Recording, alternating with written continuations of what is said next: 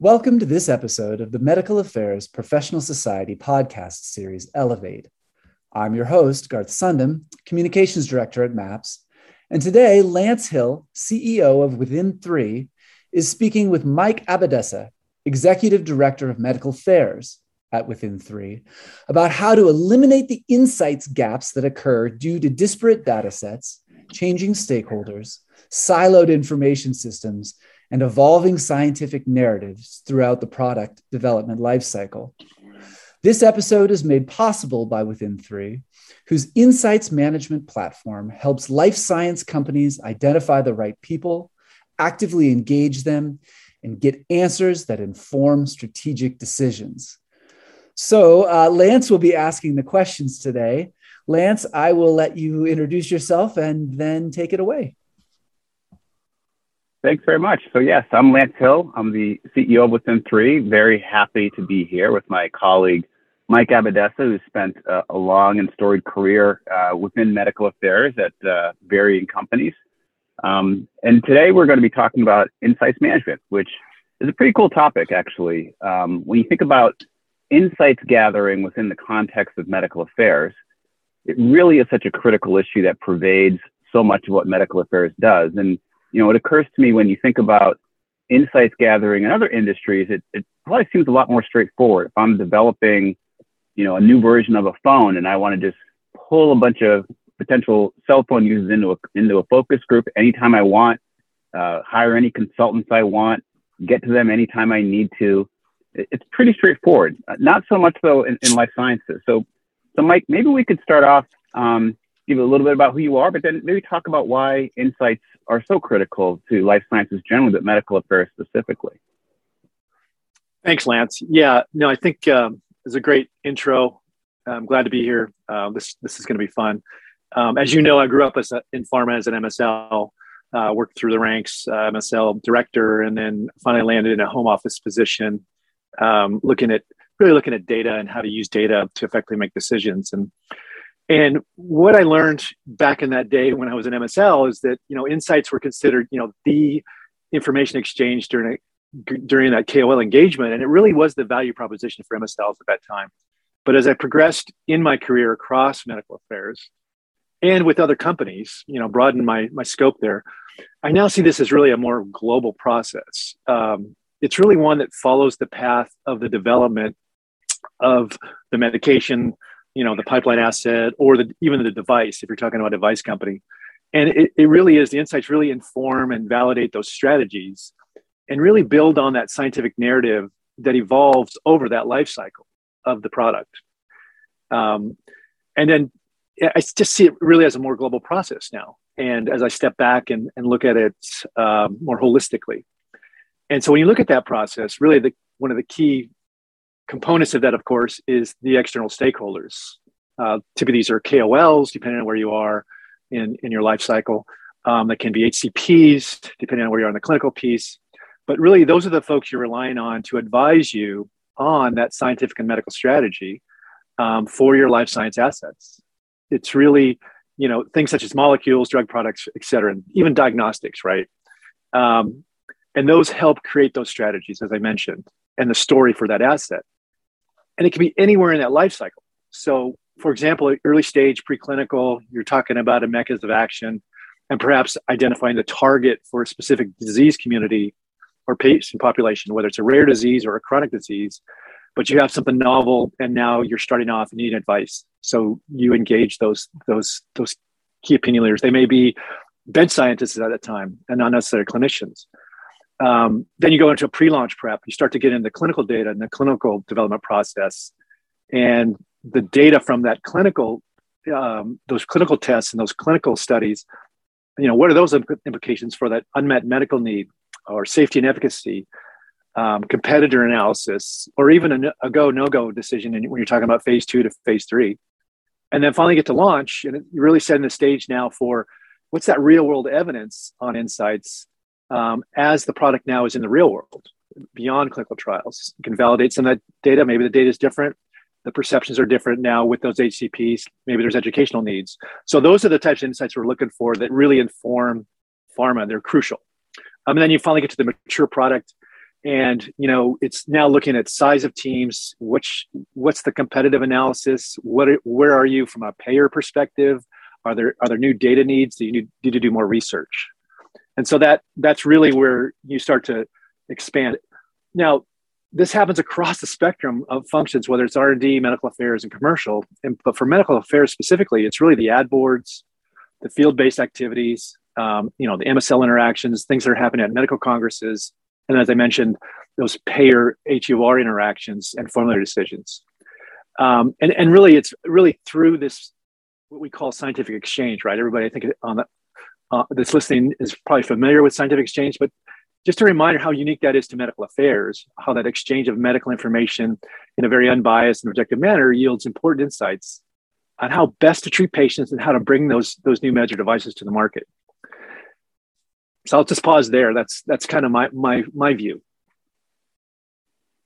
Yeah, so thanks. That's I guess following on that though, the technologies that are involved. So you mentioned field medical, you mentioned advisory boards, varying ways that insights come into the enterprise, into a medical affairs organization to make some of the decisions that you were mentioning.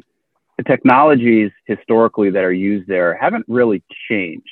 20 years ago, it was how can we get in the room with these audiences, whether it's in a group setting or at a medical congress or in a one-on-one setting in a physician's office. And maybe fast forward to today, it's kind of sort of the same thing. The pandemic has come and virtual types of engagement are, more prevalent certainly than they were 5 or 10 years ago. But the status quo through that entire process of who should I talk to, being able to understand how to engage them to gain insights, and then what I do with it. Talk a little bit about what the status quo is, how the industry historically has done that. Yeah, that's a great topic, and it's one that's near and dear to my heart. As you know, you're talking about innovation, right? You're talking about how do we innovate, and we're talking about a process, and it's painstaking the way has been done. I think there's a lot of hope on the way it should be done, but typically, as I mentioned earlier, you're talking about these multiple different processes within medical affairs. So this is within that function. There's sub-functions and processes on medical, on congresses, ad boards, interactions, one-on-one, like you mentioned.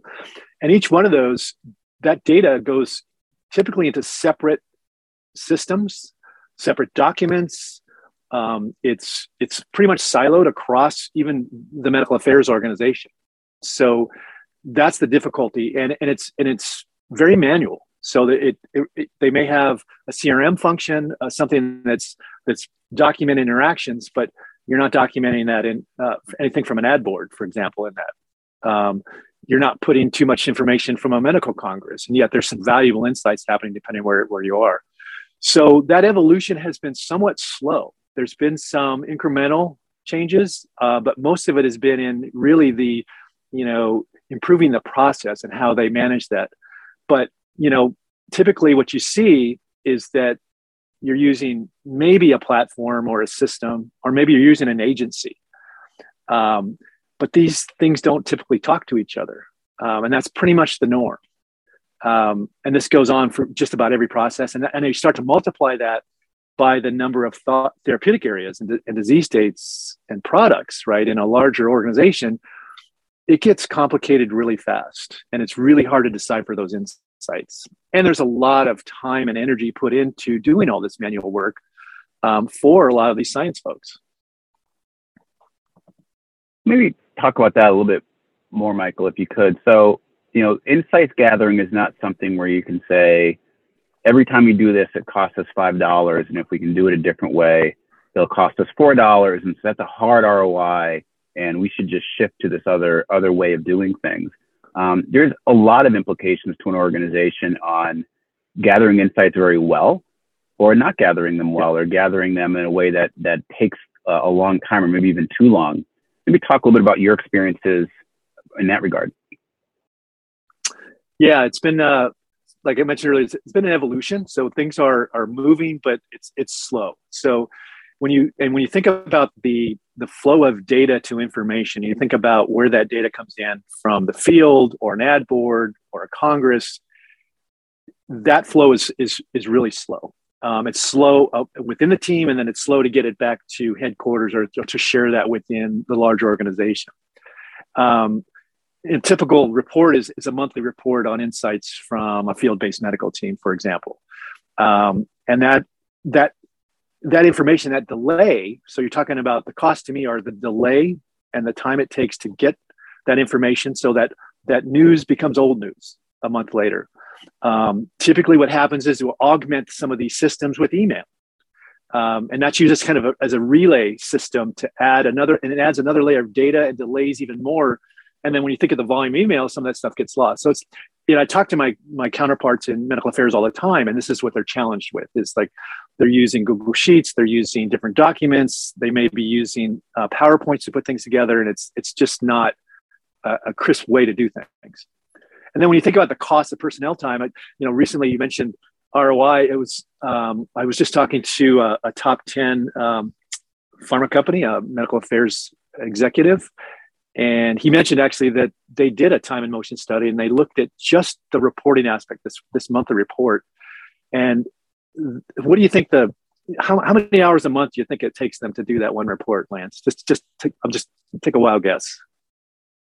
I would have no idea. Okay. Wouldn't even hazard a guess. So he said 185 hours a month. And when I did the calculation, being a former manager, that equates to a little over 1 FTE annually of just that one segment of that process. And so that's, that was actually very interesting to hear, because we always kind of, look at a swag or a number, try to estimate that. They've actually did the study, and they were looking at how to alleviate that pain. And then when you look at one other aspect, I think that's an interesting one is so let's just say you're selecting your top advisors for an ad board. And, you don't really think about this until after the fact. And this is where I'm coming from as far as, this retrospective look. But if you're 50% or even just 25% off on selecting the right, who you think are the right people to be at that ad board, that has huge implications on the advice you're going to receive or don't receive, and possibly result in another ad board, incorrect projections, maybe a misinformed decision, et cetera. So I think, the ramifications are real and they're costly. Yeah, absolutely. I think when you look at it from that point of view, even ignoring the business impact of the insight process not delivering you the correct insights or delivering them to you in a timely enough fashion or an integrated enough fashion for you to make a decision, it sounds like the manual processing cost of dealing with this fragmented kind of way of doing it is very high. And when you think about it, I think historically, because this process was so fragmented, it's broken down into kind of sub-departments almost. So there seems to be in a lot of companies some part of the organization that's in charge of determining kind of the who's the set of folks that folks should engage with, and under what circumstances and maybe where in the world. It seems like there's another set and part of the organization that is involved with actually engaging these folks, finding them, contracting them, engaging them, or gaining access to them, whatever the case might be. There's a compliance component throughout all of this that I think slows things down, or at least makes things not as streamlined as other industries that maybe aren't so compliance led. And then you just spent quite a bit of time talking about the workload and trying to understand what quickly becomes a mountain of data and turn that into something usable. When you zoom out and look at the process, why do you think it's typically siloed this way within organizations in terms of a headset? Yeah, that's a good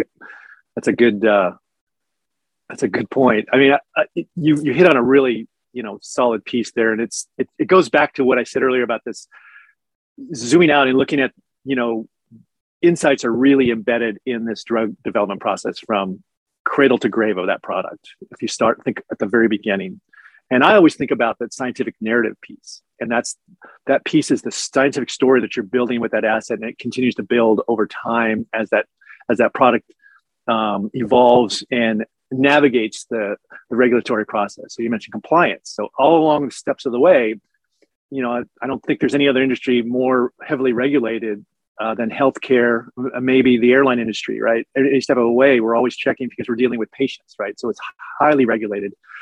And I think that also makes it somewhat restrictive in some of this, and the way you deal with the data, because it has to be confidential, it's private, of course. And so you have to put it in systems. And so depending on your favorite system or the system at that time of the life cycle, that tends to help create silos as well. So that's another piece. And the other thing you mentioned, I think I was talking about it. I said global, but now think about global medical affairs. Now we talk about across the globe, right? Across different countries and different regulatory pieces. So that adds another layer of complication. But when you start to look at it as a whole, it's processes. These processes have insights coming out in every aspect. And I think that's the crucial piece. That's why it's so important. And those insights are the capital that really pays the dividend on that strategic planning from the early stages, preclinical to clinical, and then, as I mentioned, the launch.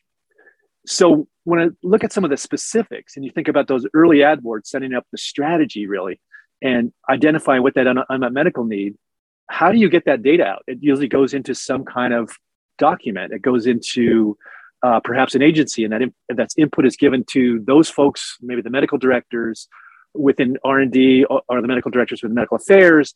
Now, whether or not that's all shared across the organization or gets to the MSLs at the time of, the pre-launch activities, it depends on the organization. It depends on, how well they've thought that process out. But these are all the pitfalls of trying to gather these insights from this really global process across this medication, and no one's really looking at it from the top down. It's happening in real time across years with multiple different stakeholders. And you think about folks that might turn over within medical affairs, and where did that information reside early on versus later on, and is there a succession plan for that data, and how that transitions from one group to another. And then it finally comes down to the launch piece when you're really talking about access to these medications. So now you've got a product that you think works really well, and there is an unmet medical need and now the difficulty comes in is how does this drug, how do patients get access to it? How can physicians now use this drug? And so then the final piece of that journey is now getting in the hands of the prescribers and then ultimately the patients. So you can see there's hurdles and pain points all along the way. And the systems we have in place right now are really kind of fragmented. They're not cohesive.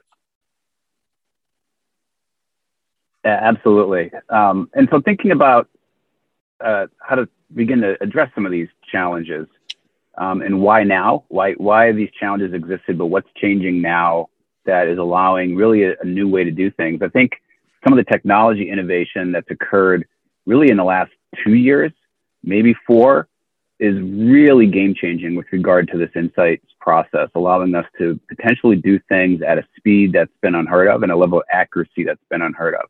And these technologies are going to be a little bit of the topics of our subsequent podcast. But maybe at a high level, you could touch on 3 areas of innovation over the last, say, 4 years.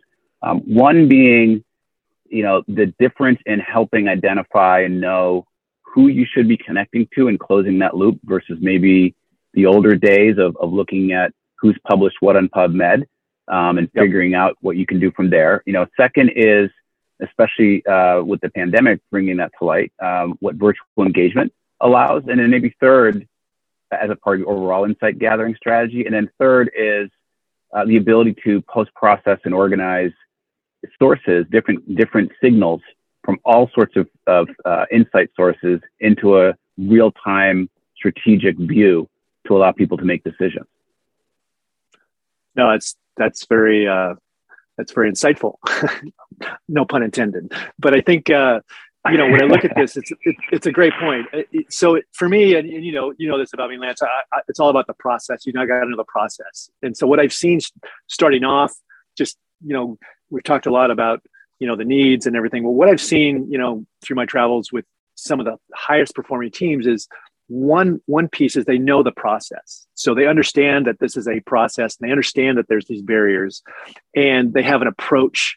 They understand scientific exchange, all these pieces.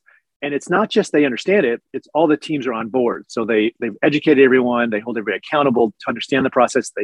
They've mapped out the processes so it's consistent.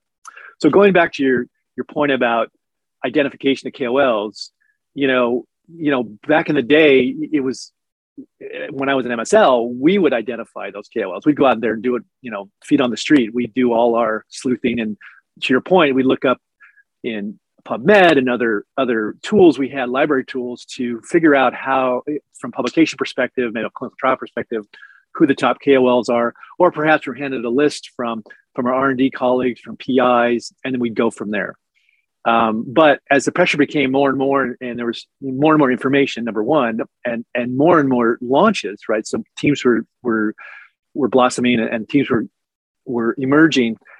Now we looked for some technology. And so we looked at KOL mapping tools. And again, a lot of that was focused on their publication status. And you would get a list of the top prescribers, the top publishers, and it would be a giant data dump. And then we'd have to sift through that to understand who they might be, and it was another effort that was, we had to go through. Now what we're finding is there's better ways to do that. There's a lot of technology advances from a social media perspective, just a lot of data out there, right? When you look at Google Analytics and you look at the work that's been done with AI and some of these other technologies, advanced analytics. So we can start to understand not just who these are, but who are they connected to in perhaps in a disease community, right? To see, and we can focus and with laser focus, look at who that community should be and who the folks we should interact with, whether it's at the early stage in an ad board, phase 1, phase 2 clinical research, and then really validate that as we go forward. So that's really new, and that's relatively not that common yet. It's still emerging technology. The pandemic, to your point about the pandemic earlier, that really did a couple things. One is it proved from an MSL perspective, from my point, that we could do scientific exchange virtually. There's always this question. In fact, when I was at MSL, we were told not to do anything electronically. There was a lot of compliance risks. We were concerned about it, and nobody was really pushing that envelope. Some companies were, I think, but where I was, we weren't doing that. So now here, fast forward years, and here we are for the last year and a half. Obviously, there was a dip at the beginning, but we had no choice. So we were interacting, and platforms emerged that made it much more easier to do that. We hear about Zoom fatigue, but there's other ways to do that. So you're not doing this you're doing this, more of an over time perspective versus, constantly being on a web call or a webinar. But what we found was, I think that in all the, a lot of webinars on this, you'll see coming out in the last 6 months, is this idea of a hybrid engagements. And then we're not really going to go back to face-to-face. And the main rationale there is that the HCPs and the KOLs like the fact that they don't have to be on face-to-face meeting with everyone every day. They can actually do this virtually. So I think that evidence is starting to generate, and it gives flexibility and more of a customer-centric piece. And then finally, it's really, when you look at everything being gathered through this global process, how are you going to now decipher and really distinguish between the signals and the noise of what's a true insight? And what we've seen over the last couple of years is we're actually starting to call insights things that are derived versus the actual information exchange, right? So now those are actually called single point observations or data point observations or observations, versus the insights are really an amalgamation of all that data and then filtering using advanced technologies, AI, for example, machine learning to pull out some of those key concepts, those themes. So we're just starting to see that as it emerges. A lot of it is in pockets. We're doing it in some areas. We're not doing it in other areas. But really, I think the need is obvious that we need to do this on a global basis across all these different processes within medical affairs. All right, you two. This is Garth back. Thank you, Lance and Mike, for this. It's so interesting hearing about insights as a process, and such a changing process, to identify, you said, virtually engage, and then post-process these signals to figure out what is really an insight and what is just an observation. So to learn more about how your organization can partner with Within3, visit within3.com. MAPS members, don't forget to subscribe.